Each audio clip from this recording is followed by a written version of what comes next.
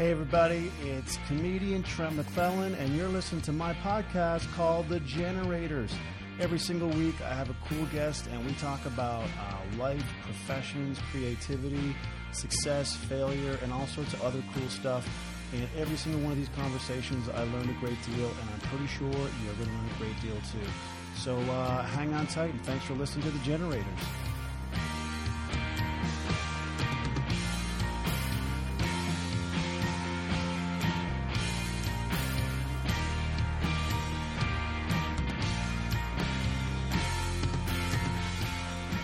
Oh, hello. What time did you get here? Didn't even know you were here. Didn't even see you come in. Welcome to episode 11 of The Generators with me, Trent McClellan. I hope you're doing all right. I hope you're good.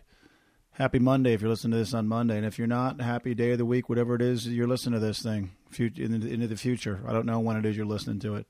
I don't have that kind of technology at my disposal. I got a microphone, I got a Zoom, and I got earbuds. Okay, so that's basically what I've got going on. So don't expect too much, in terms of future predictions. I'm not in that game. That's not what I do. I hope you're doing well. I hope you had a good weekend and a good week, and that it was all things that you wanted it to be. My week was really good. I getting my head around heading off to 22 minutes. It's all getting very real now. So planning the move and getting some details figured out, and it seems so far away on the radar for quite a while, and now it's inching ever closer. So I'm excited and to get going out there. So I've been trying to figure out what I got to do and get my head around the fact that I'll be living in a new city. That's weird. I mean, it'd only be for half the year during taping, but it's still it's a big move. It's a big life change. So, as I said, it's becoming very very real now. But I'm excited to get going and start throwing ideas at the wall with everybody else there. And yeah, the time will be fast upon us. I go to Newfoundland tomorrow. I'm recording this Sunday night, this introduction. And go to Newfoundland, back to my hometown of Corner Brook, one of the prettiest places on the planet. I don't care what anybody says. It is. That's a fact. And I'm going back there for a few days, doing my big show in Stephenville on August 9th. And then a few weeks in St. John's area, hanging out with some family and friends. And then back to do the gathering in Burlington, with Sean Majunder and Mark Critch and Joel Plaskett, and I think a bunch of other fine people. Jeremy Charles, the chef, my good buddy, he's going to be there too. So that should be a good, fun weekend as well coming up. And I hope you can get out to one of these shows. Then September 9th, doing a cool show at the university at my alma mater of Memorial University. And doing a show there. Did it last year as well, but this year we're adding on something cool. We're going to do... going to have an opening act, and then I'm going to go on stage for about an hour, but then we're going to do a Q&A at the end of it where you guys can ask questions about whatever you want, whether it's about stand-up or the podcast or about, I don't know, anything you're curious about that you think that maybe I could potentially answer. You can do that. So doing something a little bit different.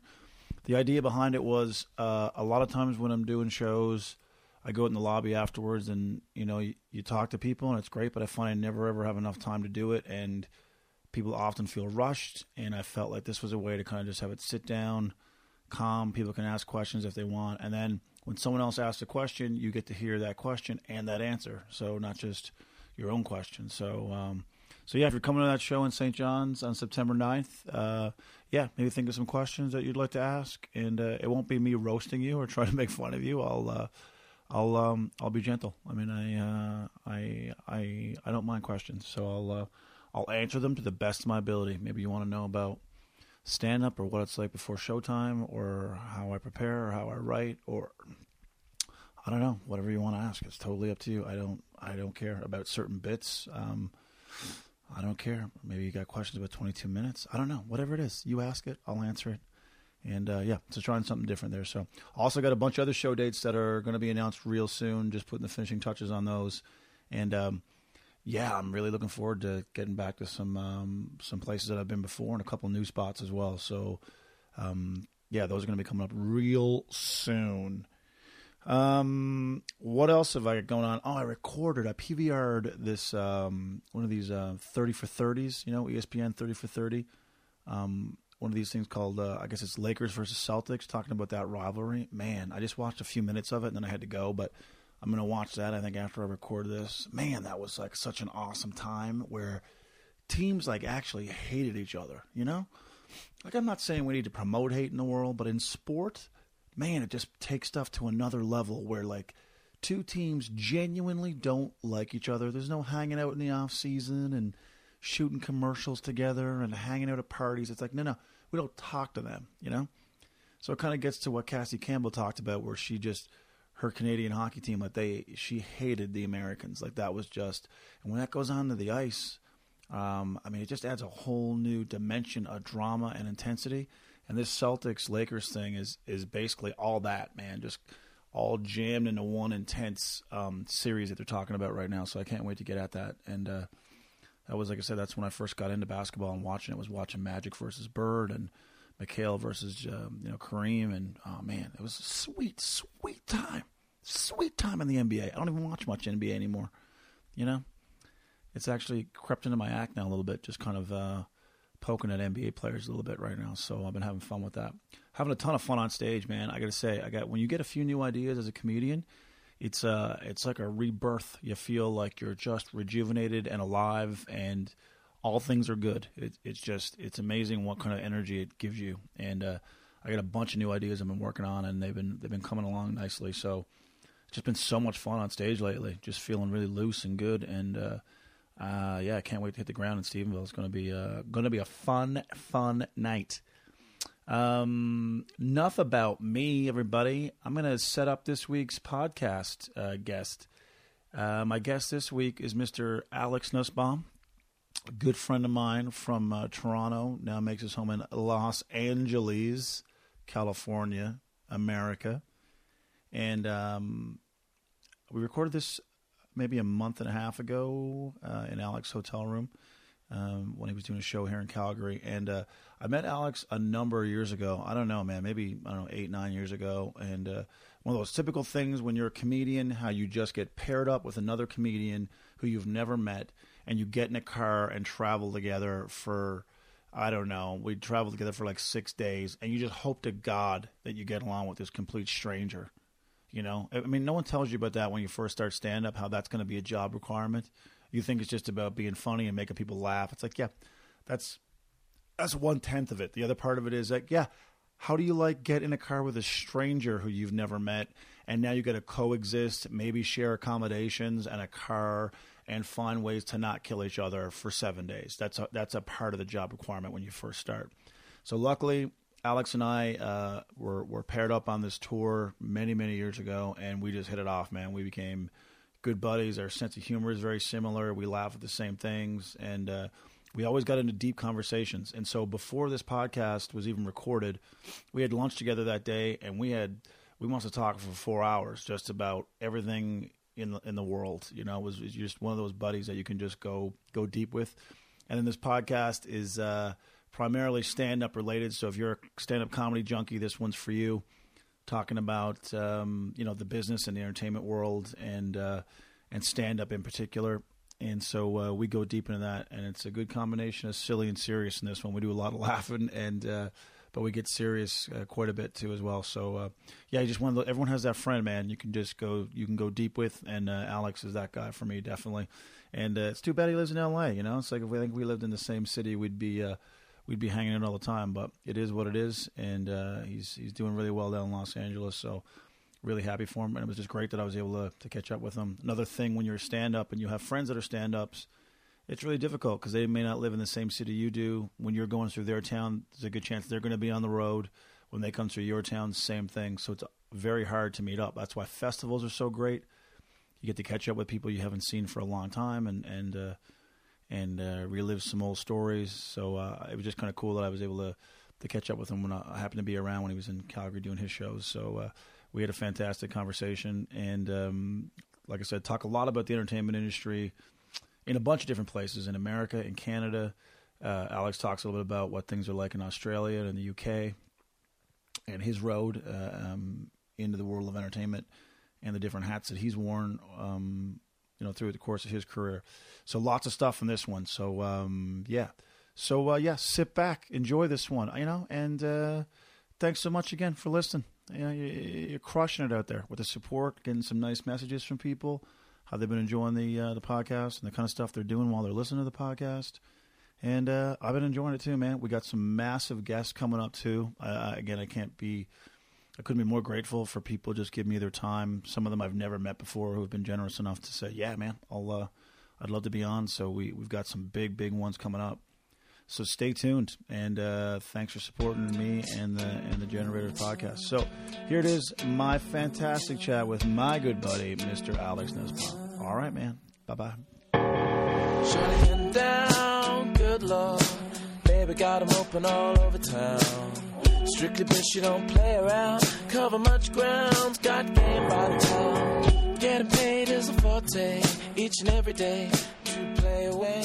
I can't get her out of my mind. I think about the girl all the time. This thing is working, huh? Okay, it is working. Alex Nussbaum, welcome to the Generators. Thanks. That's what it's called, the Generators. Thanks, That's what I call it. Where are we right now? We're in the. What are we doing? Where are we right now? Tell our listeners where we are right now. Like realistically? Yes, for real. You can make something up if you want, but you can be honest. We are in an industrial park, an area where you have to walk about 4 blocks to get to a Tim Hortons. Which in Canada is unheard of. Exactly. Yeah. I thought it was federally mandated that a Tim Hortons should be every 2 blocks. Yeah.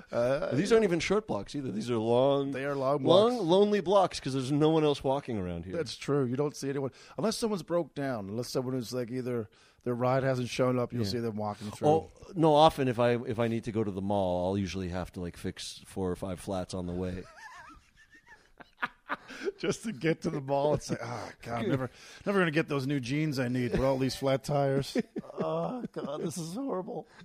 You know what I was thinking about, man, when you agreed to do this? I was thinking about how we first met. And, for people who aren't comedians, this is really surreal to think of this as just a fact of your life, is that when you're a comedian, you often have to go pick someone up that you've never met before and get in a car and drive around Canada for 6 days. That's right. And you have to eat meals together and share conversation in a car.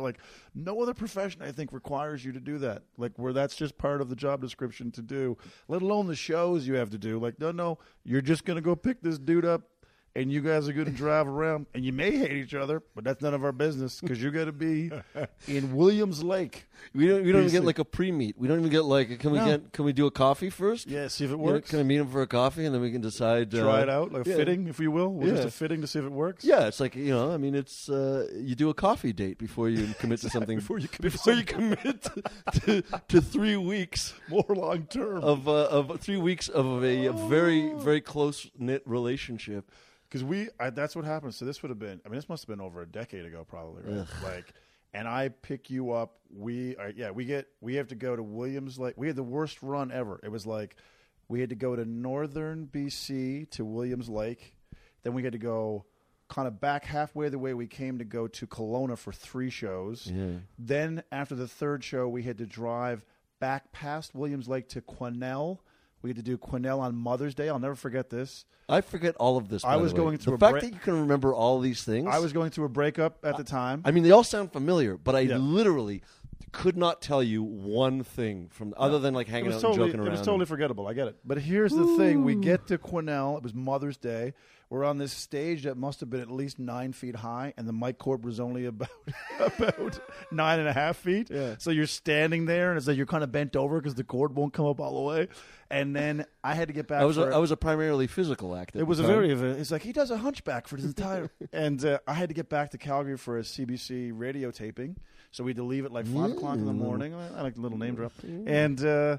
That's when we discovered we started riffing on Ricky's All Day Grill. That was on that drive back when Ricky's going to bring this up because this is a typical thing for comedians when you just have, I don't know what you call it, where you've been in a car for such a long time now, you just get to a level of silliness where you just are, everything is hilarious. So we start. Well, it's almost like the way sleep deprivation, how it has a lot of similar. Exactly. Yeah. So it's almost like that. It's kind of like this strange. It's like we're what do they call that? When the captor is what do they? The syndrome. Yeah, that's right. It's like that, but where both of the people are captive to each other. And we started riffing on this. There's a chain of restaurants out west here called Ricky's All Day Grill, yes. And we just started riffing on this character named Ricky who was just obsessed with grilling all day, and we just would make scenarios where Ricky would go, really, you get to go live your lives, but me grilling all day. No, go enjoy your boating. Go enjoy your. No, Ricky was married to the grill. That's right. Ricky's love was the grill. And he but he was panicked. Yeah, I mean, this was obviously something that, and we thought it was hilarious. I was going to say, I feel like you bringing this up is kind of like when you bring up an inside joke. Yes, well, that's what I mean. And then everybody just pauses and waits until they go on to another topic. Yeah, you had to be there, guys. It was, but it was one of those things where I remember we cried laughing for hours, and it killed time on the drive. It's true, but it is an interesting thing. Like I've talked to another comedian on the podcast about this, about. That's a part of the job description that no one describes to you. Like, everyone thinks it's about going on stage and being funny and telling jokes. It's like, no one tells you that other part about, oh, by the way, you'll also have to share a condo with someone you've never met before or a car for a week. That's not for everybody. Yeah, that's when you see someone on the late night TV doing their comedy set, and you think, look how funny that they are, and you think that they do this late night set on a stage at a club. And you think that, maybe they stay in a hotel room, and that's kind of where it ends in terms of what you think their life is. You don't really think, and I think this is particularly Canadian comedy too, because Canadian comedy. I mean, the thing is that with the population of California, but larger than all of the United States in landmass, then that's gonna mean a 12-hour. I mean, what I do remember is when we were staying in a motel, and then we had to get up at literally 6 in the morning, where I think it hit the road maybe at 6 in the morning, so we could get to the next gig at 6 p.m., just so that way we could kind of settle in and be there for the 8 o'clock show. Yeah. So 12 hours of driving. Yeah. Settle in for a bit, and then get on stage. It's insane. Yeah, and I remember thinking, but to be honest, I didn't do too much of it. That's something, some people are road dogs and they do that all the time. I didn't really do that all the time. That to me was that was a standout. The experience I had with you was the first time coming out west. All right. And it was to do a tour. And that was at the time where they did have gigs like that. I think now not as much as they used to, or I don't know. No, I still think there's quite a few of those. Oh, there, yeah, and it's one of those lessons I think you learn as a comedian too. Like when you're playing your home club, that's 15 minutes or 20 minutes from your house, and you know all that. It's very different to then go on the road and be in a car for 9 hours and be tired and fatigued and whatever, and then go up and try and learn how to deliver in those moments. That's another few gears you have to dip into to try and find that. And people either have it or they don't. It doesn't mean they're not funny or not talented. It just means that thing is there's too great a cost. Mm-hmm. To them to do that, to go, and then for how much money? How much am I doing this for? Well, it's that's not for everybody. There's reasons why people quit. Well, I think it's a lack of other options. True. Like any other situation where people are stuck in marriages. Anyway, let's not get into the people trapped in life. Let's not get into my 20s. But it's so true. It's like it's funny you mentioned that. There's comedians who, people talk about being in a comedy career for 10, 12 years, and then you have this realization that maybe it's not going to happen the way you thought it's going to happen. And then what do you do after 12 years? If you have only been immersed in comedy for that long, for a decade and a half, what employable skills will you have now to leave and go, I'm going to go do whatever? That's terrifying to people. Mm-hmm. So it's kind of like, oh, well, just put your head down and either evolve or just continue to do what you've been doing and be bitter and miserable. Yeah, that's a scary thing. I mean, everything I guess carries a blessing and a curse with it. For me, I didn't kind of have that experience of doing stand up for a couple of years and then getting on the road and kind of just always making my living off of stand up exclusively. So right. For me, it was like I always had to find other ways to make a living, whether it was the day job for a little while and then to transition into doing some commercials, maybe doing a little writing on the side, I got into animation writing. That was kind of my day job. I'd always had to have something else on the side. I wasn't like a just strictly touring comic. So in some sense it meant that I didn't get as much stage time as I wanted to as a comic, like just in terms of evolving as a performer. But it also meant that I had these other skills that I can kind of always go back to, so I don't feel like I'm stuck as a comic just only doing stand-up and not having any other options.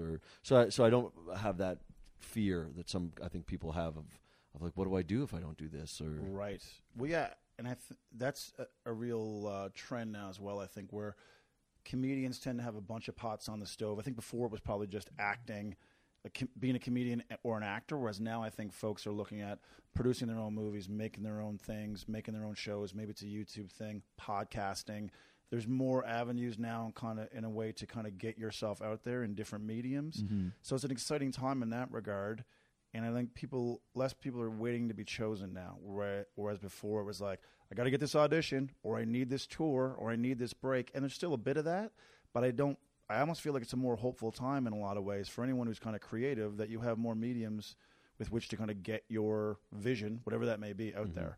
I think that again, everything's got the blessing and the curse, right? Because even though you'd have more control and you can do a bunch of different things and have just put different things out there, it also means that you're doing a lot of, you're wearing a lot of hats and you're always hustling, and it's just you can't necessarily focus on one thing, and that can be stressful in its own way. Yeah. For some people who let's say, I mean, if you're one of the lucky ones and you just did the one thing, whether you're acting, writing, or doing stand up or whatever, and then you get plucked from that, and then you kind of have a career from that, then you can just focus on the one thing and become a master of that one thing, and then somebody kind of takes the reins in terms of the producing, managing side of things, as opposed to, because that can be a thing too, where somebody isn't necessarily the best artist, but they're a really good producer, so they get their stuff out there, and so now you're watching their stuff versus somebody else who might be, just completely useless in real life, but has this great mind. It's kind of sad in a way that maybe you might not see or hear more of them, because they aren't producers, and so therefore they would need somebody who is a producer or an agent or manager or whatever to get their stuff out there. So in that sense, like in that kind of free economy, Wild West kind of scenario, the people who survive sometimes aren't necessarily the ones that have the most to offer artistically. Yeah, that's a good point. Also, it feels like I think comedians now seem a little bit more, are learning to be a little bit more business savvy. Like, I think there was a time, I know when I first started anyway, I thought talent was enough. Like, I thought that's exactly it. You literally got on stage, you were hilarious, and then here comes some agent to whisk you off to a land of riches and fame, and then you realize, talent's kind of just this base level thing that everyone has just to get into the room, and now it's going to be about hustle and your ingenuity and your level of perseverance and all those things. I think now comedians are a little bit more aware of that than comedians of past generations are. Where I think, and we talked about this before we started recording, that I think that's where the true happiness is. I think the true happiness is you create content, you put it out in the world, and after that, whatever happens, happens. But it's not sitting around waiting to be chosen, waiting to be selected by a comedy festival or some tour or some sitcom or whatever. If those things happen, great. If they don't happen, you're still generating your content the way you want to do it with your vision. I think comedians, it seems now, have more of a well-rounded view of that, than I think past generations. I think that, but I think that the what you're talking about as being the positive, the joy of that is the sense of control, is the fact that I want to make something, I have my own, it's like building my own domain, my own territory, that I have dominion over what I do and how I do it and how I put it out there, versus kind of just showcasing and hoping someone scoops you up and someone picks you and then they have control. And then once they decide they've had enough of you, now you feel like you don't have control and you don't know what to do because you don't have the wherewithal, the skills, that toolkit of how do I get my stuff out there. But that's a different kind. That the pleasure of having control over your art is good. But then if you're one of the lucky ones that gets yourself a patron, that just is happy to let you do what you do, and you don't have to think about anything else. That's the other thing too, is it's like to just focus your mind only on being creative versus kind of sometimes I feel like it can take you out of it. Having the other set of skills that makes you a producer can sometimes take away from the purity of just being a weird mind, an outsider who sees things. Because sometimes, because you're a producer, you can't always see things from the bizarre outside point of view because you have to also have your head in the game. Right. So, it's funny. I was just traveling around Europe for fun, and I say that only because I'm trying to impress. I have no story. No, I was in Spain, and I had to check out the Salvador Dali Museum, and what was it called? Like it was like a gallery, museum and theater, I think it's called, because there was like some other, it was a bizarre place. But they were talking about how he essentially had patrons his whole life. He had a rich wife.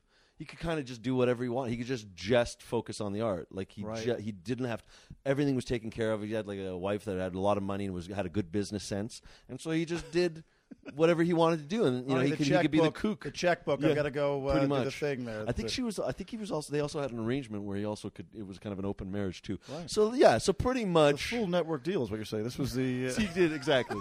Exactly.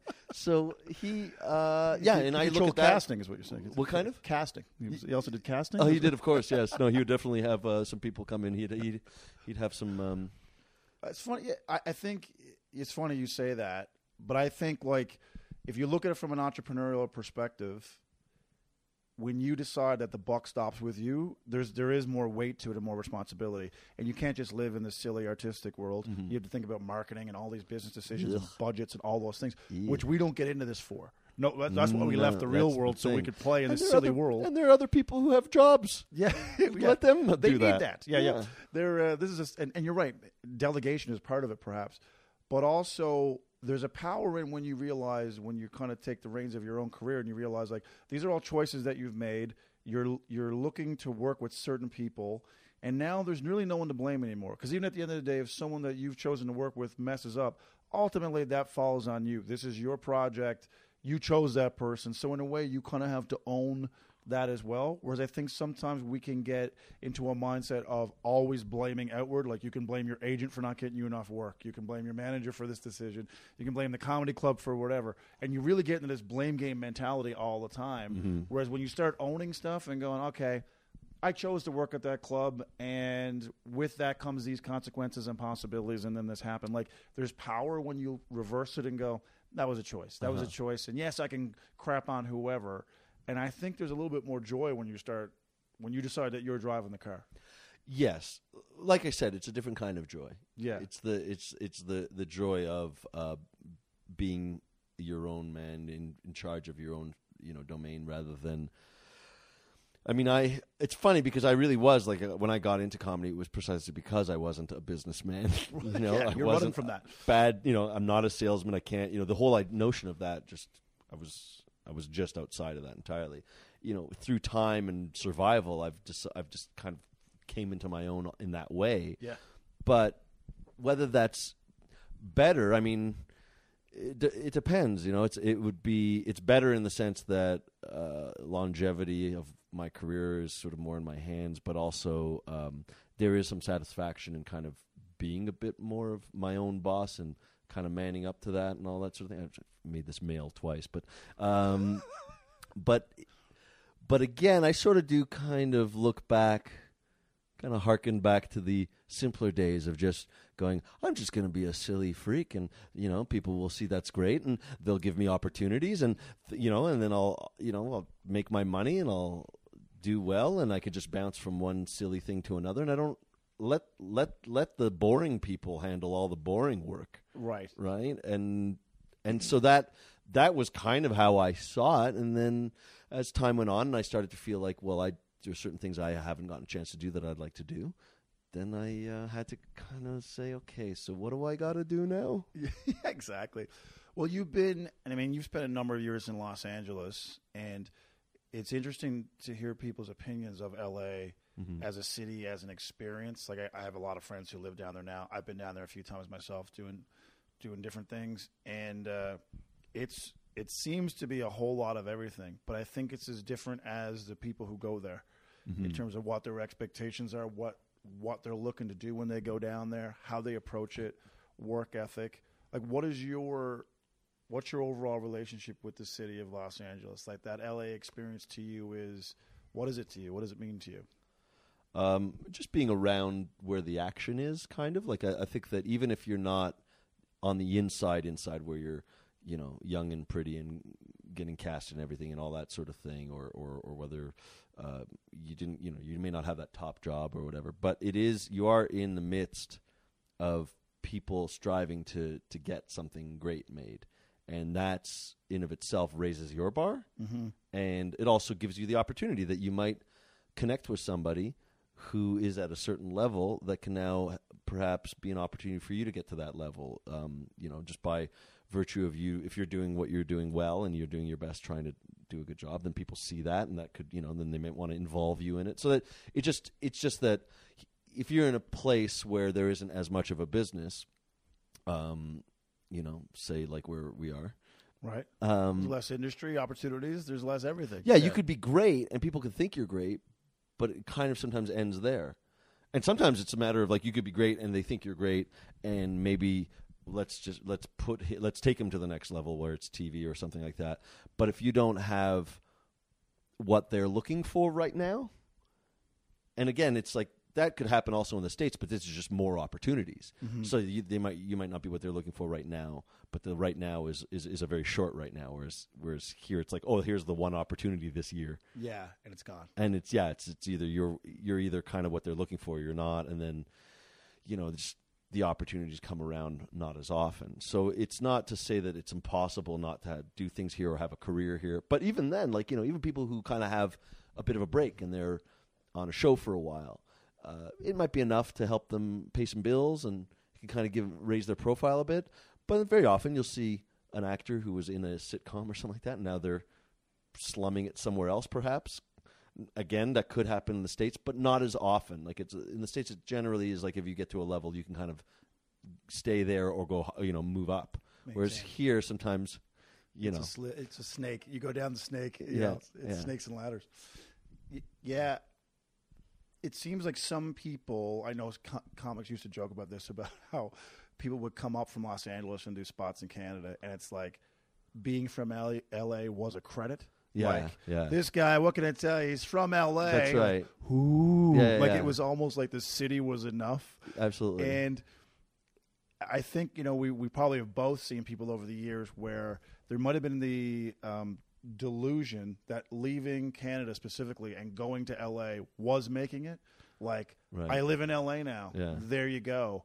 And the reality of it is, by all accounts, and you can speak further to it, is that that's when the real fight and work begins. Yeah, like, you thought you were fighting and working before, and you go to LA and you go to the bottom of the ladder and start over, basically. Yeah. But, like, that's where you start swimming. That's where you really sure. It's kind of like the optics of it all about, I live in LA now. That kind of like, it's like, okay, great. Yeah. But there's 7 of you in an apartment. 6 of you are sharing the same couch. Like, when you went down there, did you go down there? What was your mindset when you went down? Were you going down there with that will be a level of making it, or were you going like, no, I know I'm going down to just go to work and it's a starting over of sorts? Yeah. I mean, it's. I went down there with the interest of taking what I've already done and progressing and moving forward. It wasn't just the idea of like, I'm here now and that's good. It was like kind of, it is starting over, and it is just you kind of have to hustle more. Again, it's just. The good and bad of it is that if you stay in the place where you've reached a high level, but there's a ceiling, you can enjoy the fact that I can get up whenever or wherever I want, and I'm treated with a certain kind of respect and all that sort of thing. But then that gets tired. Yeah. Now, you can only, maybe some people enjoy just staying the big fish in the small pond for as long as they want. But if you're sort of looking to do more and not just kind of be on a bit of a hamster wheel. Yep. Then it, everything has its price. So you have to kind of that's all removed. Now you're a nobody in the big sea of Hollywood. Yeah, that's right. And so you've got to then have everybody get to know you again. And but again, it's for me though, the thrill of it is the idea that if I'm working on something and I want to get it out there are people there who will get excited about that. Whereas in a place where there isn't as much opportunity, you could be doing something that seems really cool, but nobody's really looking here in a way. Sometimes down there they are hungry for somebody who might have an idea that could really make them some money. Here it tends to be they're doing you a favor by paying attention to your pitch, for example. That can sometimes feel that way. Yeah. And then they'll sit on it for like 3 years, figuring out whether it's something they want to do, and then everything's kind of slow too. Like down there, you might get rejection, but at least it's quick. Yeah. That's right. At least they kind of develop it quick, and they go, no, we don't like it. Bye bye. And then you can work on your next thing. Yeah, you're not sitting around versus for a year with here, hope. you could just sit on an idea that they put through the system, and then 3 years later, you feel like maybe I should just wait and see what happens with this, and then 3 years later, they're like, we decided it doesn't quite work, and now you're like, oh, well, that was 3 years gone.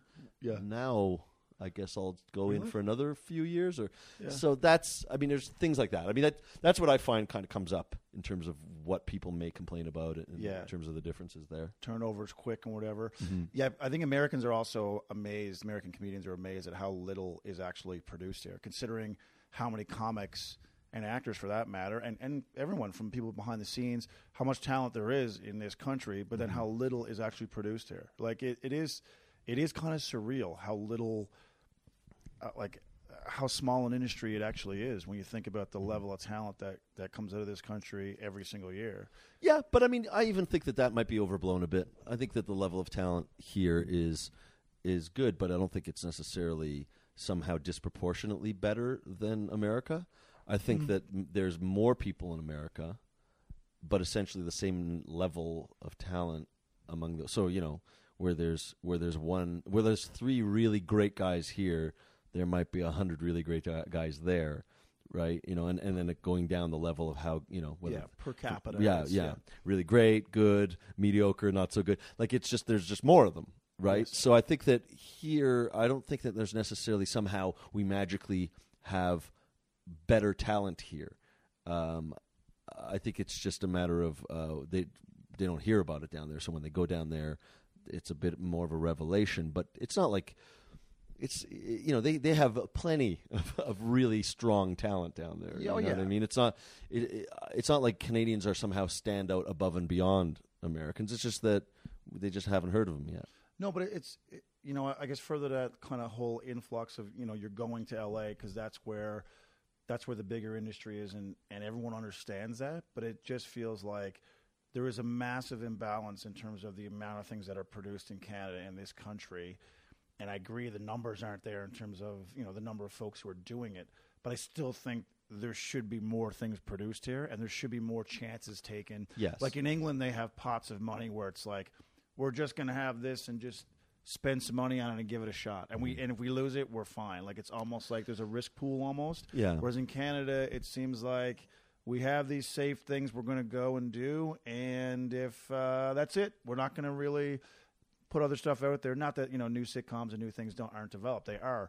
But it just seems like at such a slower rate, it's just not done with the same amount of risk, with the same amount of like, let's go for it. Let's see what happens here, Yeah, I think it's definitely like, I mean, I don't, I know what the few things I see, but I don't. It's not like I know everything about what it is about Canada that why are we is doing good this? and not as Why good. are we doing this? If you don't know? Well, I'll give you a couple. You said that I was lied to start this. Go on, Alex. No, okay, that's fine. That's fine. I was going to continue, but if you want to jump in, like I think that there's the first basic things that come up in terms of logistically, like there's the idea that it's a small population over the large size that I mentioned, so it just becomes a matter of if you look at like the UK, I mean, if you're gonna play England, you can go from town to town. It's not, you don't have to drive for 12 hours, Mm-hmm. right? So you can have more of a career that it can be a little bit more vibrant in that way, where people can make a real living, and there's also kind of more of a tension. I mean, that's also a culture where they have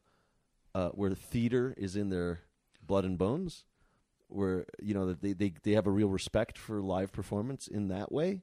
Where isn't in Canada, we're relatively young and we don't necessarily have the same kind of view overall. Like there's theater, and it's funny because you can get a theater grant, you're not going to get a stand-up grant. That's true. Right? That's true. In Canada, but there's also the influence of the America, right? So there's that idea that we want to they were always looking to America in terms of what this is American credits account for more than like if you look at who's playing in the clubs now, most of the good spots are taken by people who have American credits, right? So that's going to in stand up as well, and so there's all that.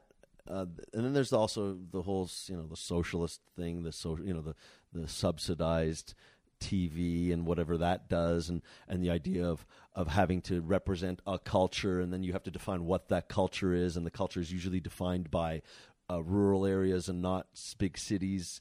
If usually there's always the repetition of hockey and beer, and it's always like blue collar kind of things, and there's a resentment for big cities, like everyone hates Toronto. You don't get that in America, right? There's no when a lot of things are set in New York and LA, and that's cool. It's not like right. I mean, I say that now, and yet the red states have spoken, but right, but there's like a lot of these kind of different reasons, but I do feel that that big brother American influence of like, we look at what they're doing, and sometimes you see these TV shows on Canada where they try to mimic an American sitcom by having it look glitzy and stuff, but it's got no soul and it's not funny and it's not very good. Right. It's and often it's partly because of a lot of reasons. Sometimes too many cooks in the kitchen and too many executives having their terrible opinions and whatever. Right. I'm a person who's not looking to ever work again in Canada, but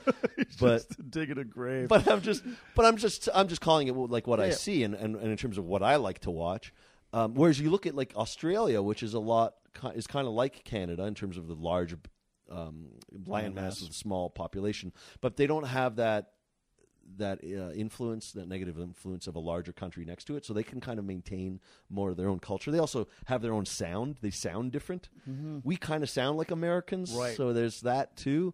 And then so they sometimes will take risks. You'll sometimes get interesting things coming out of those countries like Australia or New Zealand or something like that, whereas Canada is sort of trying to emulate a bit too much American.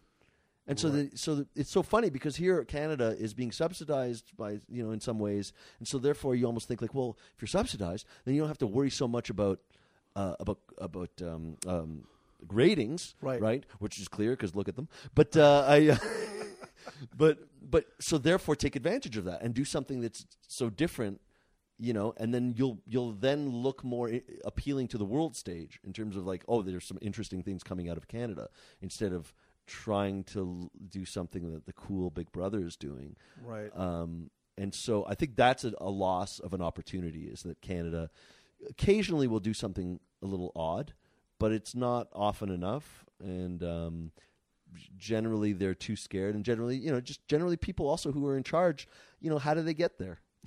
Yeah, true. It's a good point, because I never really looked at it that way. You're right. When you have stuff that's subsidized, it's like you're not depending as much on advertisements and all those things. I mean, they are to a degree, but there is kind of a safety net already kind of built in there to kind of like, well, let's roll the dice and throw some at the wall and see if it sticks. Yeah. And if it doesn't, we're going to be okay anyway. Like it's taken care of. Right. But that just isn't the case. The other thing too is like there's just so many networks in America where if you have an idea, there's just a greater possibility that someone out there somewhere who has a network could go, that will be a perfect fit for our network. But when you have these just three staple networks, ABC, NBC, CBS, I mean, it was a smaller pool. You had three pools to get in. If you didn't fit into those pools, and here in Canada we have even less. That's a great point actually, because that was one experience I had. I remember pitching an idea to a production company in Canada who were interested in doing some stuff with me, and then I pitched an idea, and they were like, they were trying to figure out where to place it, and they said, "It's too bad. It's too bad. Like, this would be perfect on like the USA Network, like a specific cable network." Right.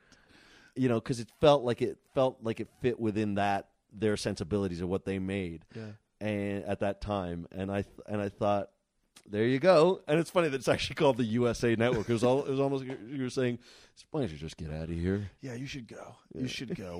Go. We've got a ticket for you at the door. We can't use it, but we know who can. Yeah, they're waiting at the airport. Yeah, for unfortunately, no, they didn't know who can. That was the.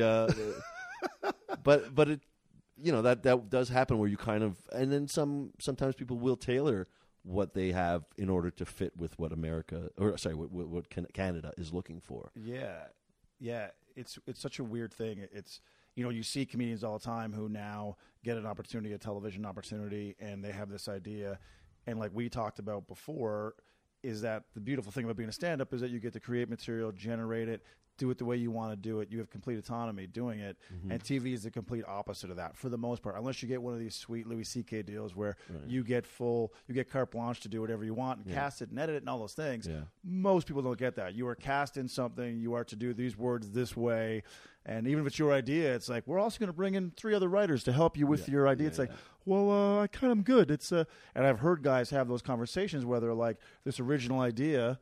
And then 6 months later, it looks nothing like their original idea because a bunch of people have stepped in and put their mark on it because they're trying to earn a paycheck as well, so they have to put their influence on it. And now the person who had the original idea, the comedian, doesn't even want to put their name to it because it's like, that's not what I came up with. Yeah. I don't even know what that is. Like, what is this show that you've just made in front of my eyes? You took my baby and you made it. What's that saying about a horse built by committee is a mule or whatever? Oh, right. Yeah. It's like right, that kind of thing. You just too many cooks again, I guess, kind of thing. So there's that danger too all the time. And now you're right. Do you even want what's at the end of the road now? It's not going to be your original idea. Yeah, I guess. I mean, what's funny is that happens so consistently, and yet some of like if you look historically, what are the greatest critical and commercial successes? They often are the ones that where the original creator was given a little bit more of the reins on the vision, right? Yeah. Like you look at HBO and how people love their programming so much, and that's what they're defined by is allowing the vision of the creator to come through, and yet somehow nobody really wants to copy that. Everybody's always scared, and they're clinging to they kind of want to get a firm grip, a firm hold on the idea, so that way it doesn't run away and maybe fail. It's like, yeah, but maybe also you're making it fail by gripping too hard, and and same with you mentioned the UK and like interesting things coming out of that. I mean, okay, so first of all, that was the other thing about the UK, which is interesting, is that they have a nice little kind of system where you can start off being a live act, and then if you get enough popularity from that, then they give you a radio show, and then you kind of develop as a radio show, and then from there, then they give you a TV show, and that allows an artist to develop in a way that is a nice. You don't just go boom, you're on TV. It's like radio is a nice kind of safe space to develop how you sound in a recorded medium. And then you could then take that to TV, and that kind of works nicely. And plus, building an audience as you go. Exactly. Yeah. Well, exactly. Building an audience without putting too much pressure in each stage. And yet, I remember somebody telling me that they were at some conference in Canada, and somebody asked about the what about what they're doing? It may have actually been like a Just for Laughs panel thing where they were talking to like some executive from Canadian. So what about the BBC model? What about that? And they were like, yeah, we know what they do at BBC. Okay, like they took it defensively. It's like, oh, okay, well if you know and you see that it works, then how about maybe give it a shot? No, we're good. We're doing. So that's what sometimes you're up against is people who are kind of insecure, maybe is what it is. I don't know. Well, I always thought the transition to go from the stand-up world into the TV world. I remember doing a commercial for the first time, and I couldn't believe just like the different treatment. Like you go from the stand-up world where you start off playing these rough bars and rough gigs, and it's like you're just there fighting for your life. Like you're not pampered in any way, shape, or form. Then you get on the set for a commercial, and people are dropping terms like the talent, and you just sit over there eating fruit, drinking coffee, and we're not going to need you till later today. It's like I couldn't believe the level of treatment, how different it was from night and day. And I actually remember feeling uncomfortable. I was at one thing, and I had like an assistant who was, their job was just to, whatever I needed, they were to get. So like if I needed a coffee, I remember I walked across the room to get a cup of coffee, and she's like, "Oh, no, you sit down, I'll get that." I'm like, I can walk across the room and get a cup of coffee. It's right there. But again, she had to justify this paycheck and her job role. And no, that's my job. And I'm like, I'm not comfortable with this at all. Like, it was really unnerving for me. And I realized then, like, how, besides the live aspect of, live performance that you stand-ups do, and this is TV where it's, we take a take, we do it again, we move cameras. Like, it's a very slow process in that regard. But just that overall vibe of how you're treated, that was a big jump for me. Like, I was really uncomfortable with it. Yeah, see, that's where you and I differ. I take great comfort in being treated well. I don't look at you, Mr. Silver Spoon. Yeah, no, that's a problem. That's a problem that was all rusty when I was growing up. So now you want that silver a little spoon. Change of pace would be nice. Where's my spoon? It just was very different. And it was funny because after doing that and doing a few commercials, I actually kind of understood actors a little bit more, like people who were actors first. Right. I kind of understood that world a little bit more then, because I go, oh, okay, that's what you expect going in. I expect none of that going in. So to me, it's all gratitude and like, oh my God, look at are those fresh bananas? Yeah, Do you know what I mean? Like, I was just small things were a big deal to me. Well, yeah, and then you come in looking like some bumpkin who doesn't. Oh, geez, am I allowed to have some of this? How much for the coffees? Who's free? Yeah, exactly. You're the guy who's starting to pocket. Exactly. You're used to being with comics on the road who are bringing their gym bag down to the buffet, and that's right. Just gonna shovel some roast beef into that thing. It's like, sir, you can go back and have as much as you get. That'll be fine. I'll just jam it into my Adidas gym bag here. I've got 3 more nights of touring. I'd like to make sure I've got adequate protein.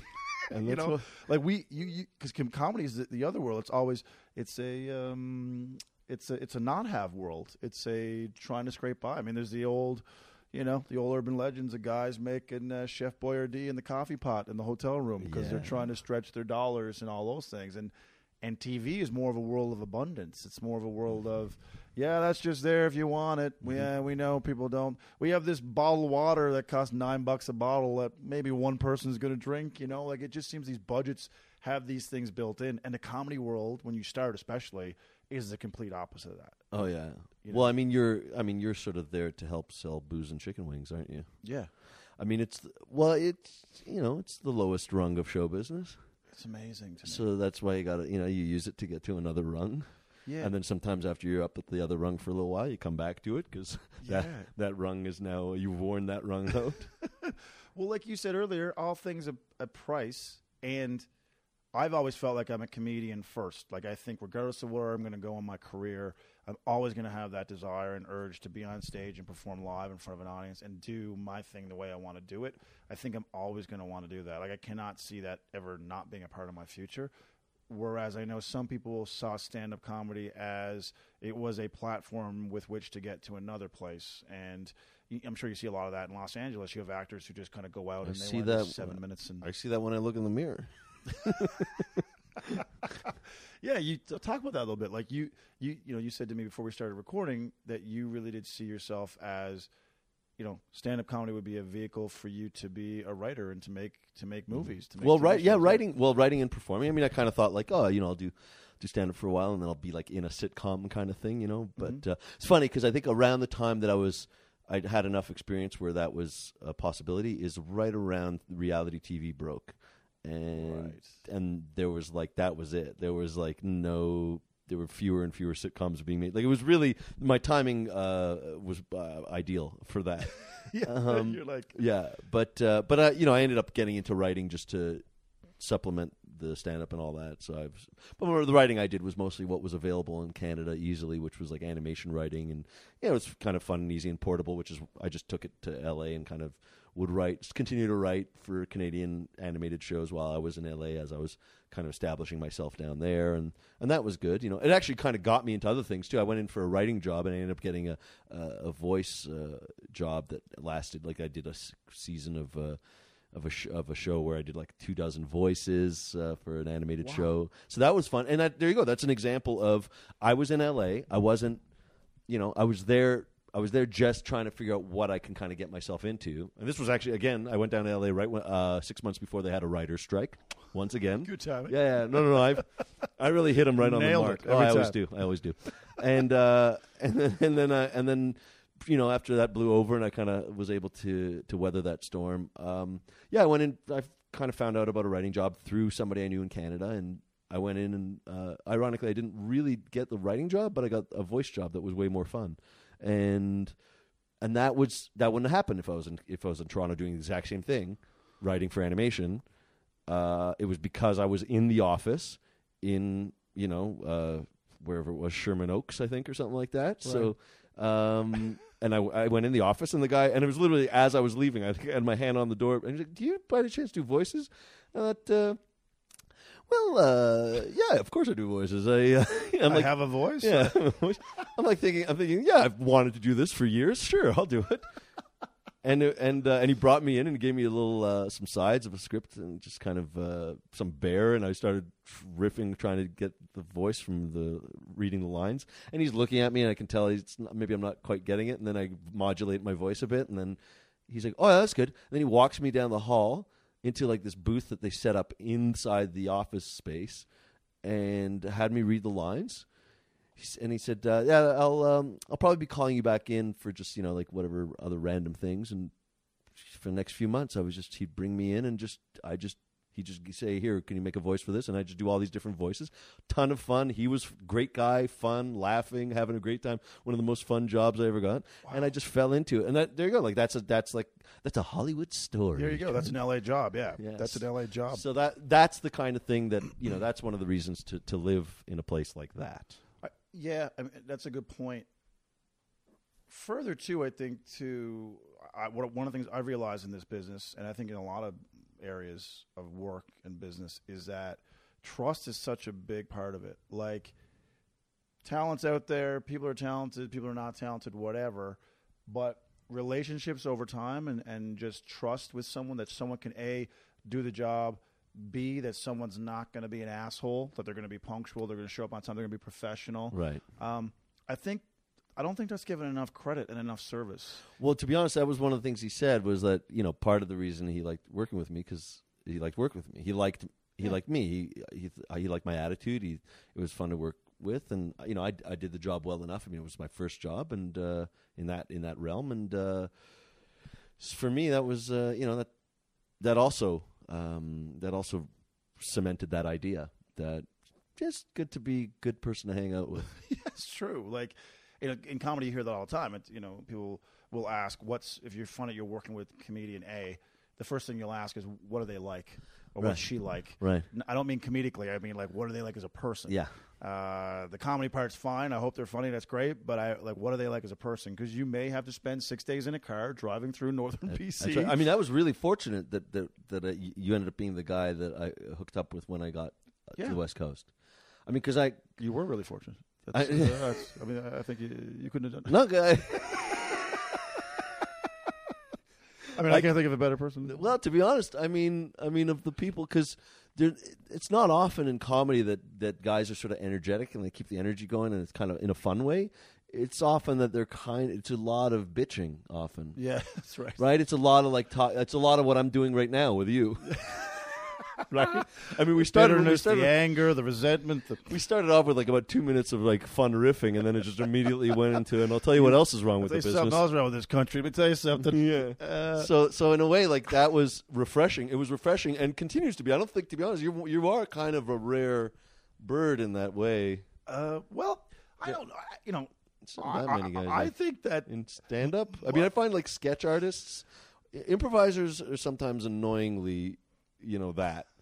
Sketch artists I find sometimes are kind of fun because they're not quite as annoying as improvisers. They're not as they're a little more optimistic, not as dreary as stand-ups can be sometimes. Right.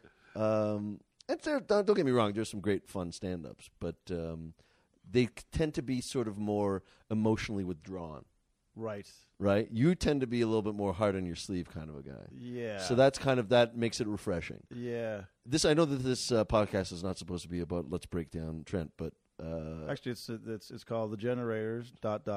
Let's break down trend. Is the actual generate and break down.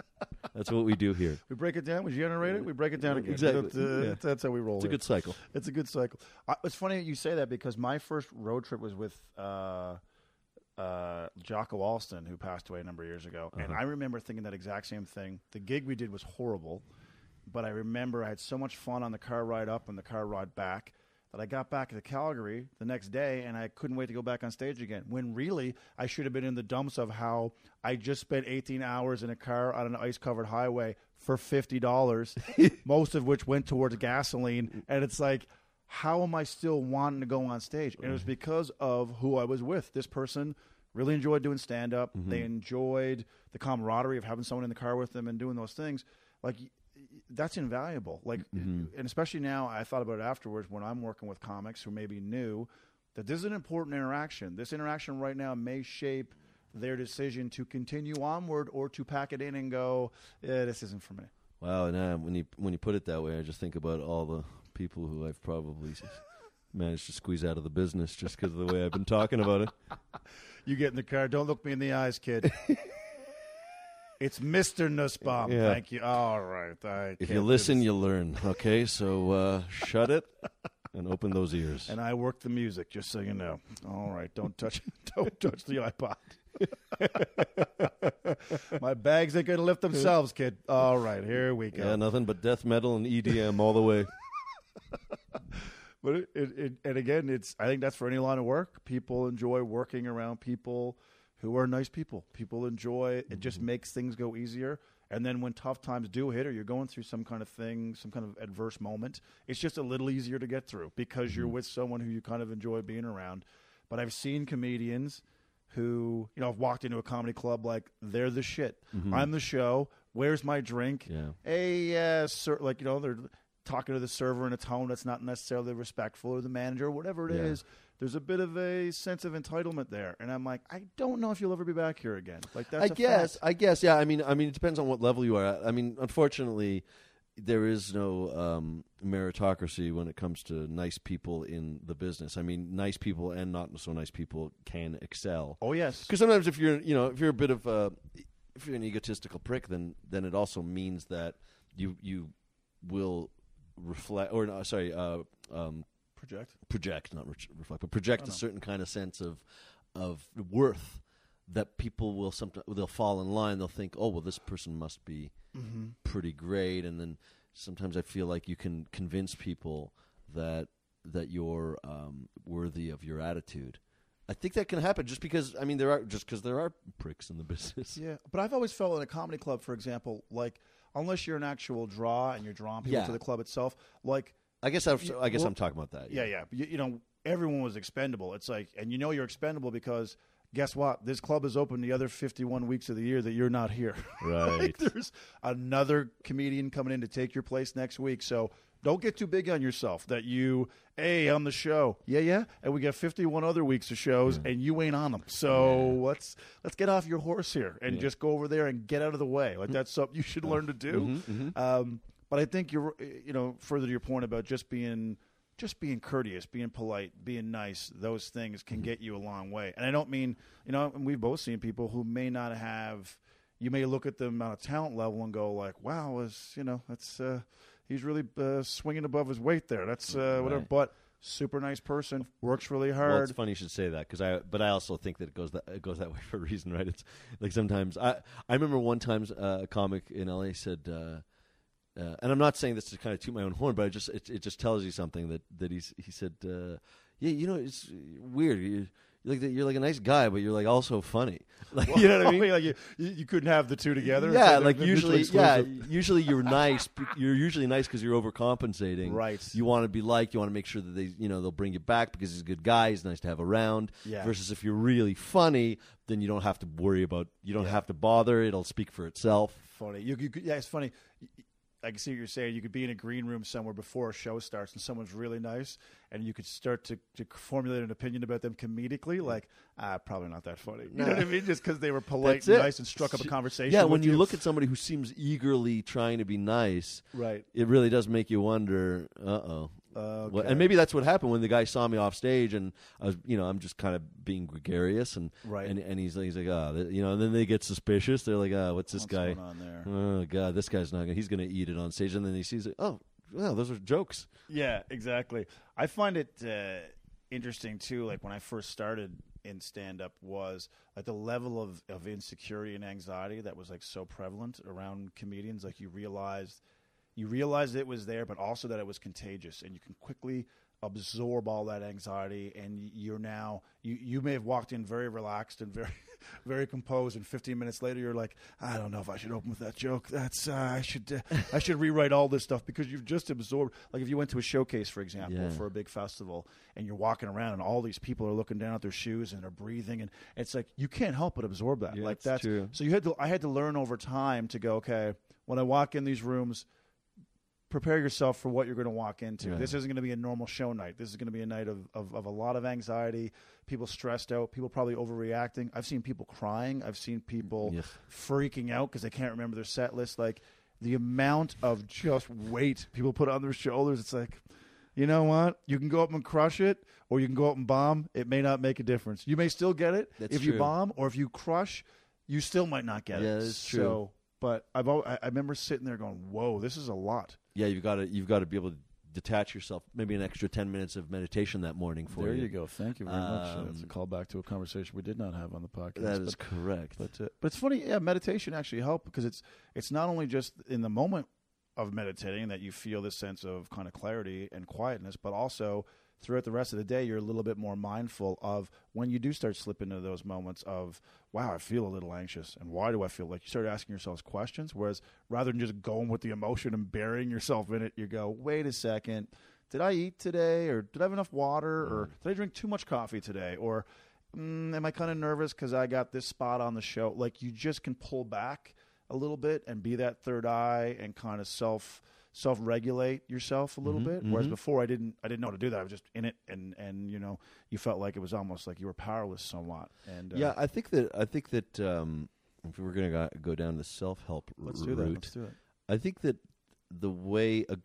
sometimes a good way to detach is to actually just kind of literally emotionally pull yourself back to look at the environment around you, and just treat it as though you're just watching like a show or whatever. It's almost like you're the hero in your own story, where you're just looking at these characters and look at how they play, and not necessarily absorb their energy, but just observe their energy without necessarily attaching an importance to how they're feeling.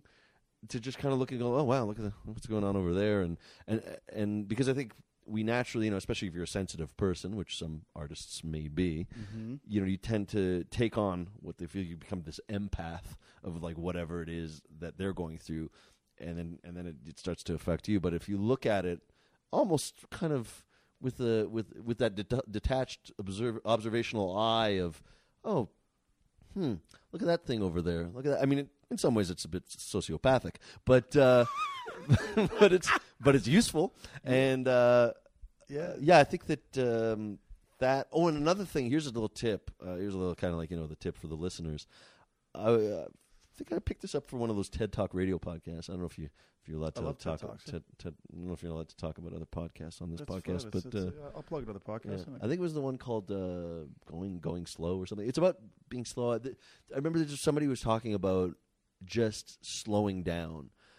That just the act of even, I find that when I feel a bit anxious about something, it is a little bit like that meditative moment where you just take a step back and look around, is that if I feel, let's say for some reason I'm feeling like a little anxious about going on stage, and I'm kind of like, not sure how I'm going to open, or whatever it is that somehow for some reason in that moment I'm feeling that way. If I just tell myself to slow down and let my thoughts slow down and just let me think of like, oh, I'll just do this, and then I'll follow that up with this, and then kind of just look at it very calmly and literally slow down my movements. It's like a reset. I find that anxiety sometimes just melts away just by telling myself, slow down. And then I kind of go back. I may physically slow down and then go back up to my regular pace, but at least it's this moment that I take a break for myself. Yeah, you're not hitting the ground just running out of control. It's much more controlled, and like obviously breathing helps with that. They say, people say like if you took 3 or 4 just major deep breaths, that will force you to just kind of slow down and also focus on the breathing kind of things.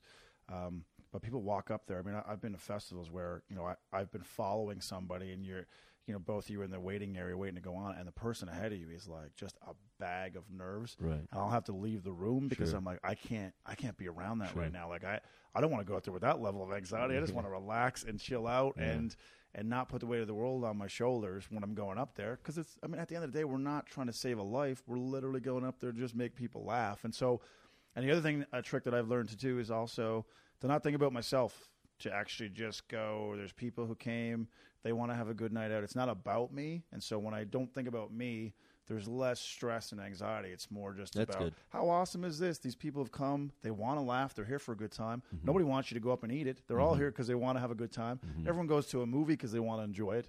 So when you go to a comedy show, you go because you want to laugh. Like they're already – so it's kind of starting with them already being with you as opposed to I have to win them over. Right. That's a very different mindset of like I hope they like me and I hope I'm funny and all those things. To me, it's like you're already -5. Why not start +5? Like they're already here for – they've come across town. They've got babysitters. They've driven. They've parked their cars. They've paid money to come see a show. That's all 4 or 5 positive things that are already leading them to having a good time. Yeah, and it's only until after like the first or the third failed punchline that you can start to panic and wonder what the hell's wrong with these people and why are they here to? I thought they were here to laugh. I mean, what about the parking the car and the babysitter thing? I mean, McClellan's full of it. I tried all that stuff. None of that worked up here. That stuff helped remotely. I'll tell you what did help, that hockey helmet. I took a bottle to the head there, and that saved a life. If you're going to give some advice, why don't you give that advice out there? Where was that one? Number 6? Huh? Where's that thing? Oh, you left that off the list. It's but I think you're right, and we talked about it before we started recording about mindset, like before you go on stage. And I remember saying this to someone before. I've never felt so alone in my life as I did the first time I was going to get introduced to go on stage. I was at an open mic, amateur night, and I remember the MC saying, this is this guy's first time ever on stage. And I mean, I don't know if there's a more lonely moment in your life because this is about to happen. Right. And you can't run and you can't hide. Yeah. And all this joking around with your buddies on the side, that's all gone. Right. It's just going to be you and the lights and the microphone. And to this day, when I watch someone go on stage and they introduce them as this is their first time, I still feel that anxiety for them. Like I cannot turn that off. Yeah. I'm actually literally nervous because I think I go right back. It's a trigger for me to go right back to when I had that moment, and it's terrifying. It really is terrifying. That's funny because I don't know if I was very terrified. To be honest, I don't really remember vividly. You just blacked out. What it felt like. Yeah. All I remember is that the tunnel vision started to close in. They went, Alex, and then it was dark. I woke up at a hospital, and they're like, Mr. Nussbaum, Mr. Nussbaum. Someone's slapping your cheek. Beep. Beep. I mean, I do remember that. I do remember the drip. I do remember the IV drip that kept me.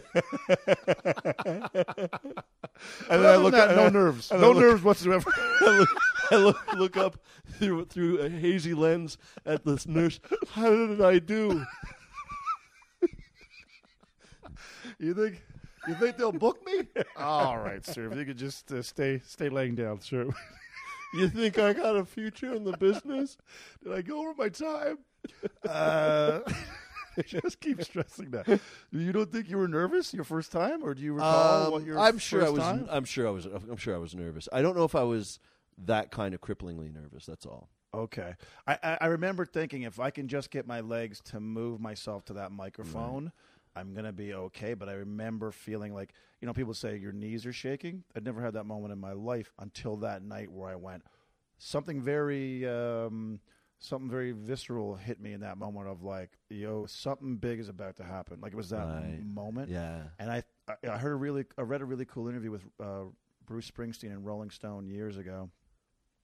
And Bruce Springsteen said that before he goes on stage, he still has that tingly feeling, that bit of a nervous stomach, and he said it's a good thing for him because it means A, I'm sober, so that means I'm very aware of where I am and what's happening, and that B, something very, very cool is about to happen. It's a sense of awareness. It's a sense of being in the moment. Right. And it all goes away the minute I pick up a guitar. Because the minute I pick up the guitar, that goes away. But there's always that sense of something's at stake tonight. And that's a really cool feeling. But it also frames it in a very positive light as opposed to nerves and stage fright and all those negative things you associate with it. It's like, no, something great's about to happen, and your body is just reacting to what it perceives is going to be a great thing in a few moments. Mm-hmm. Yeah, I think that definitely you can frame those things positively as though, or I've heard it also described as, means that I still care kind of thing, like that kind of thing. And personally, I do remember my knees knocking when I had my bar mitzvah. That was when I Really? Yeah, actually, it was actually my brother telling me afterwards. Really? He says, "Yeah, I could see under the beam of the podium." Your knees shaking really good. while I was singing. I sang beautifully, according to my mother, but I was Those maracas I do were remember. great, huh? being, No, that's his knees. I remember being nervous, but that was when I was 13. I got that out of the way. Did a bunch of years of improv. I think that's what it was. I did like improv for fun for a while, Right. And so when I went on stage to do stand up, I mean, I already knew that I had some stage experience, so I didn't. It wasn't that the nervousness of like, what's it like to be on stage? And I kind of partly got out of improv because I didn't, at the level I was at, I didn't love working with some of the people that I was working with. Right. So it was almost like, I'm free to just be as funny as I can without these other people holding me back. Right. I mean, that's not to say that there aren't great improvisers. I just never got to that level. So Yeah, I know what you mean.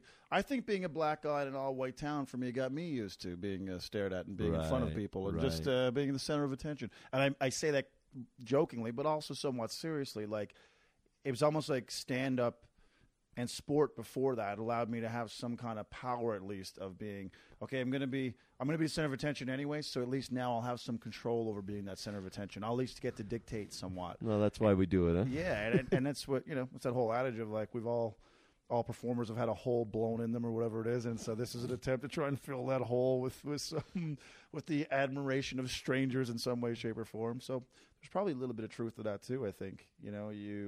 It is a weird feeling. Like this hit me maybe last year. I remember, I don't know why, but just the concept of walking into a room full of strangers and thinking, I'm just going to walk up there and say a bunch of things with the purpose of making these people laugh. Like, the concept of stand-up comedy hit me as being such a unnatural thing. It is, yeah. Like, it really, really That's is. why people look at it and go, I don't know what the hell you're doing and how you do it. Yeah. But I always felt like, well, it's just how we're wired and born and DNA and all that stuff. But then, I don't know what it was this last year. I went, it is insane. It really is insane. Like, I've pulled up to, like, community halls in small town Alberta and just sat in my car, and I'm walking in there by myself. I'm not with any other comedians. It's just going to be me, and I'm going to walk in that room. Crazy, huh? I'm going to introduce myself to someone. They're going to go, there's the stage, and I'm going to walk up there and try and make these people laugh for an hour and change. It's crazy. It's insane. Yeah.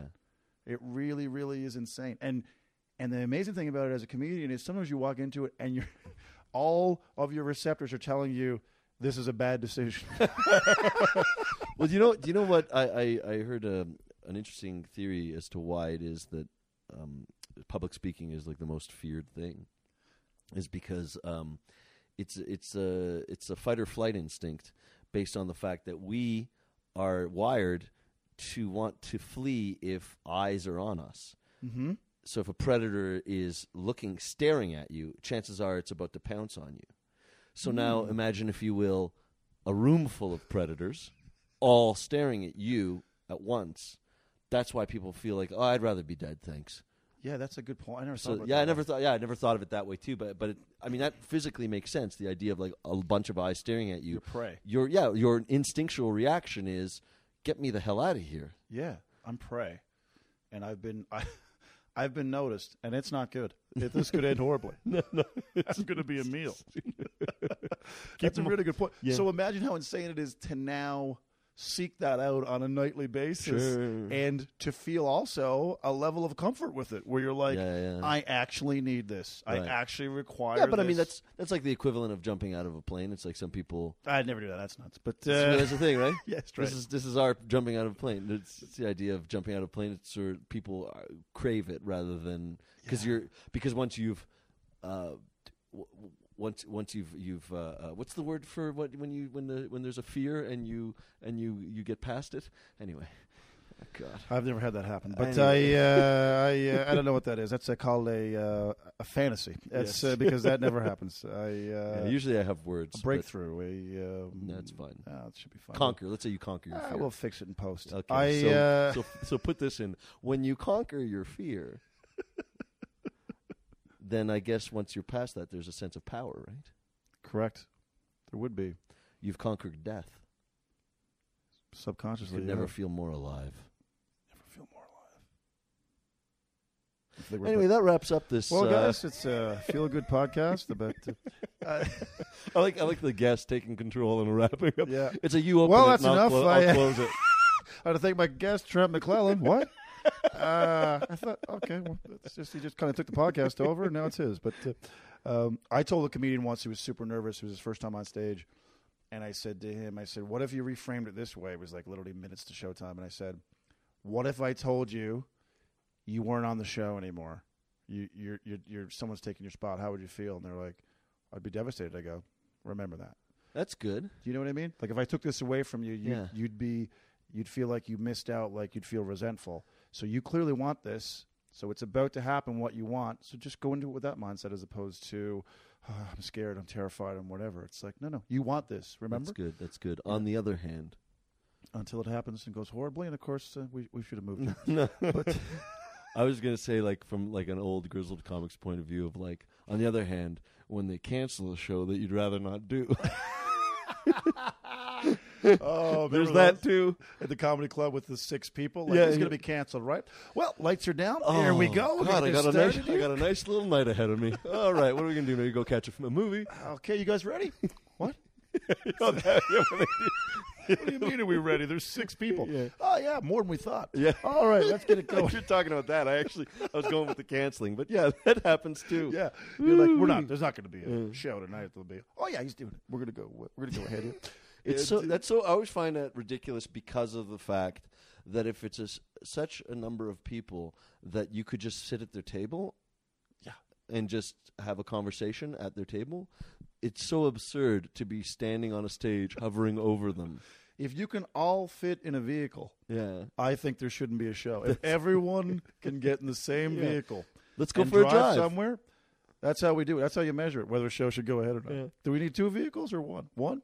You know what? No show tonight. We're gonna postpone this thing. But I've done them. I've done them in front of 6 people, 7 people, and people who are not in comedy go like, how can you go up and perform in front of 2,000 people, 3,000 people? It's like, that's not the hard part. The hard part's performing in front of 3 people, 30 people, 10 people. That's a tougher mountain to move. It's hard to generate momentum. It's hard to generate energy. Everyone's very aware of the elephant in the room. Like, wow, not a lot of us, huh? That's. I guess there were other options tonight. That's right. And my guess is you would have taken them if you knew this was going to happen. That's the other thing too. Exactly. It's the fact that they're sitting there going, "Why did we make this choice?" So if a few of us leave, that's half the audience, right? Although I will say that not getting a laugh from 2,000 people is harder. It's definite. Then it is. There's a certain weight of that silence. There is. Yeah, like kind the more. sits there. Yeah. For 2,000 people not to get you all at the same time. I mean, it's more just a numbers game there. That's, it's like none of us know what you're talking about. Well, what are the chances? Yeah, like if it's 6 people who don't laugh, it's like, oh, that was the wrong 6. Yeah, just the but really 2,000? Everybody? No one. No one gets the squirrel bit? All right, fine. Moving right along here. It is amazing, I've said to people before, like, I wish everyone could experience what a comedian experiences when you're performing on stage. The fact of, like, that wave of energy coming back to you once you say something that's funny and that comes back and hits you. I mean, that's a powerful moment. Oh, yeah. And if everyone could feel that, I said to someone, have you ever gone to a party and you said something funny and 6 people all laughed at once? Imagine how good that feels. Imagine how good it feels when there's 600 people or there's 1,000 people. You can't replace it with anything else in your life, I don't think. Unless you've done that joke about 200 times, in which case it's like, hey, that wasn't as big a laugh as I usually get on that joke. You get spoiled. Like, oh, really? Usually it's an applause break. But anyway, moving right along. Tough crowd. Meanwhile, they're rolling in the aisles, and not enough. Oh, really? No, I usually get a standing ovation on every bit. That would be the ultimate show, just a comedian who gets a standing ovation on every joke. Yeah, really. They don't even wait for the end of the show. It's just, this is unbelievable. Yeah. And they just had to get out of their seats. The show is 7 hours long because people have to get up, stand up, they sit back down. It's almost like a cardio class. That's right. It's exhausting seeing him live. Just my quads have never been stronger. I've only asked this question, I think, to one or two other people on the podcast, and it was a question that was asked to me. We'll end on this. At a job interview, when I first came to Calgary, someone said to me, what is a belief or a perception that someone has of you that is incorrect, and what is the correct perception? So I will pose that to you, sir. What is a belief that you may have heard about you, or a perception that someone may have of you that you think you can come across that way, but in reality, you were the opposite of that? Well, I guess that would be like something emotional, probably something that is a part of my personality, versus maybe something physical, that they might think that I don't have something, but I have it. No one's ever plugged that before, but that's interesting. I want to first, know that I'm entering there. into this with the understanding of what we're asking here. I think that maybe some comics get this generally, where I think it's a matter more of time and place. Like maybe there might be a time where I'm in a mood where I might come off as being a little aloof, or I don't, I'm like everybody's somewhere on the spectrum of introvert, extrovert, whatever. And depending on when you catch me, I can come off as an introvert or as an extrovert, So like if it's an unfamiliar surrounding, I sometimes can clam up, or maybe I might come off as being a little edgy, whereas if you know me, I feel like, yes, I have that edge, but I think that there's a certain kind of caring and warmth there. So I think it's that. I think it's just a matter of perception of when you catch me in the day, kind of thing, Yeah. And I think that because otherwise, I don't know, in terms of like that kind of question. By the way, I'm always terrible with on the spot questions. No worries. Which is why I can email these too. Yeah, if you don't mind, and then I can. I'll I've got your same recording device, so I'll just it'll match with the audio. But I think that in terms of that kind of perception, like I think people probably think I'm really rather intelligent, but I don't know if I'm that intelligent. Right. How about that one? That's a pretty good one. Yeah. No, but yeah, because sometimes I feel like, when I have to now go in whenever anybody asks me a question like that, or what's your favorite thing, I'm like, I kind of need some time to kind of think about. Well, the reason why I asked you, because like I feel like as a comedian, for me, I had a hard time navigating what people's perception was of when they found out you were a comedian, and then you were. It was almost like they expected me to act a certain way off stage, and I almost felt the pressure to be that way off stage, and I felt really uncomfortable. And after a while, I would start to avoid social situations because I'm like, well, they're going to know, and then it's going to change the whole dynamics of the room, and I don't want to be the center of attention. Yeah. Because I felt like before I found stand-up, I think I needed that attention all the time, and so I was holding court more so at parties and social gatherings. But when I started doing stand-up, that was the outlet. So I didn't need the attention off stage anymore, and I definitely didn't need people to go, oh, and now there's an expectation for me to be on all the time. And I found it, I learned to eventually just go, hey, I'm just going to be me, and that's going to be enough for people. And if that means I'm on or funny at them for a moment, or I'm serious, I'm fine with just being me. But I had a hard time navigating that for the first number of years because I didn't really know how to act. And I felt if I'm not funny, they're going to think, well, he can't be very good, or what's he got, an ego? Like it was almost like I thought I was better than them, which I didn't. Yeah. But I was just being normal. So I felt like I was always in my head with it all. So I really struggled with it for a bunch of years. Well, it's funny because that actually is kind of similar to the introvert-extrovert thing. Yeah. Right? Where you might want to just kind of not get all the attention of the room, which is an introverted place to be, and yet you do have the extrovert in you when those moments. And for me, it's just moments like where I just the classic thing that people will say, "Oh, you're a comedian, say something funny or whatever." Mm-hmm. And my response sometimes is, "Yeah, inspire me to." right? Put it on them. Right, like it's like I actually can be that way sometimes if I'm with the right, I'm in the right company, and it feels like I kind of am inspired to, riff and be funny in that moment. But that's the whole thing too, is the pressure being put on the spot. I mean, you just mentioned earlier that doing stand-up was kind of compensating, like taking control of the attention that you're getting. Right. And so that's you taking control. That's you doing it because you chose to do it, not because it's expected. So that's almost flipping it back to the idea of be funny for me right now. I expect it from you. Right. And that's taking the control away from you. Yeah.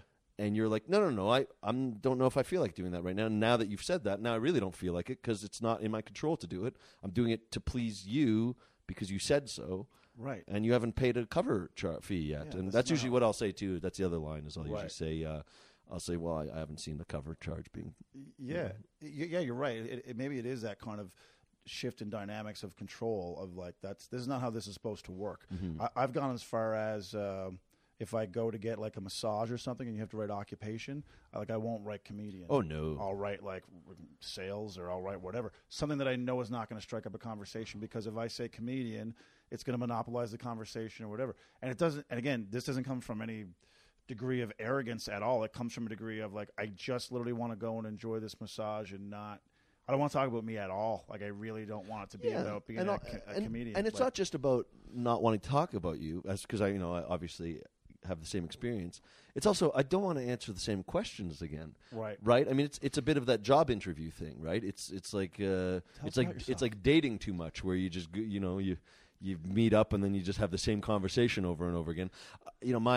My take on it is I feel like if somebody finds out you're a comedian, it's like that kind of party scenario, or whether it's like a scenario like that where somebody's working on your back. Yeah.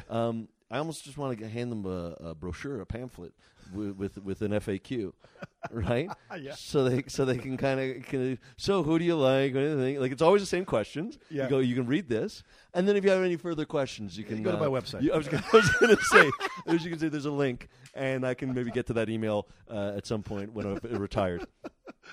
It's so true. I've thought about that too. It's like, I actually posted this on social media a bunch of months ago. I said, like, if people really want to know what it's like to be a comedian without doing the stand-up part, just tell a stranger that you're a comedian.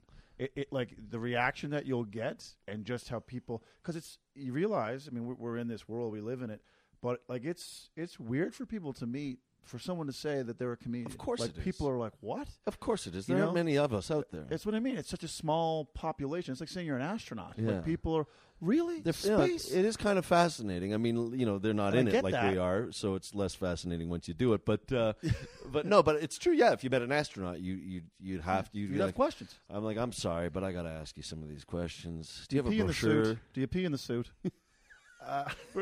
That's his first go-to. So that's where I thought that's where you're going, but fine. If you don't, I don't know what you would ask, but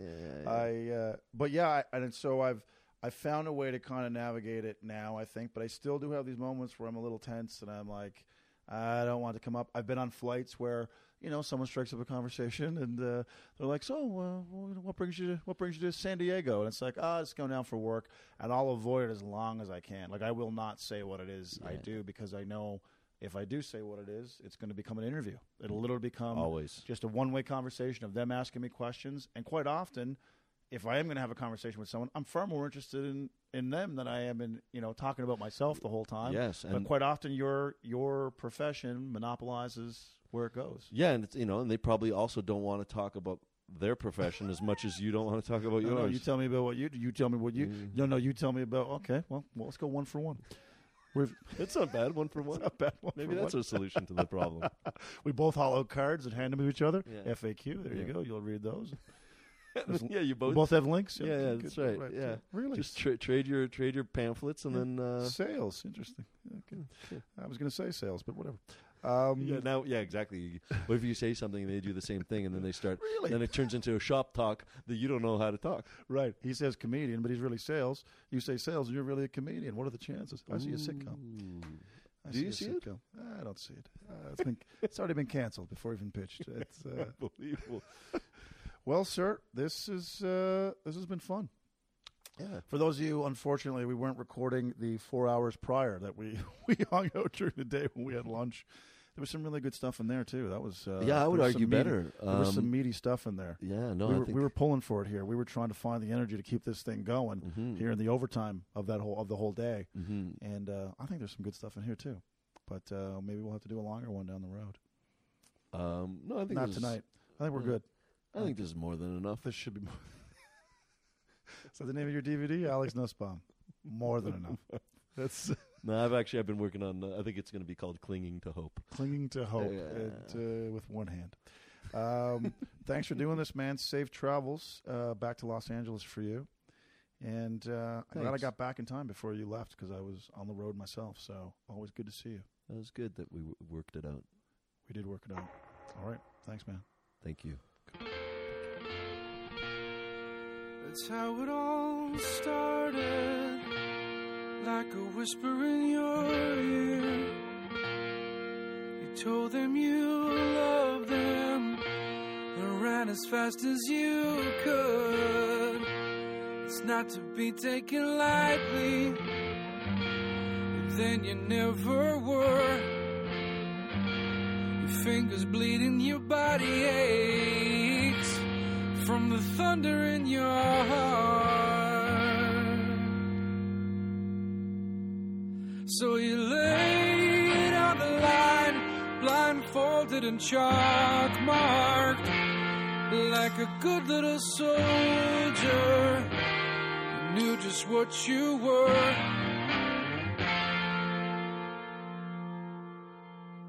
Can you give up now? Can you turn this around? Can you keep your heart beating? How do you live when you don't know how? So you laid on the line, blindfolded and chalk marked, like a good little soldier. You knew just what you were.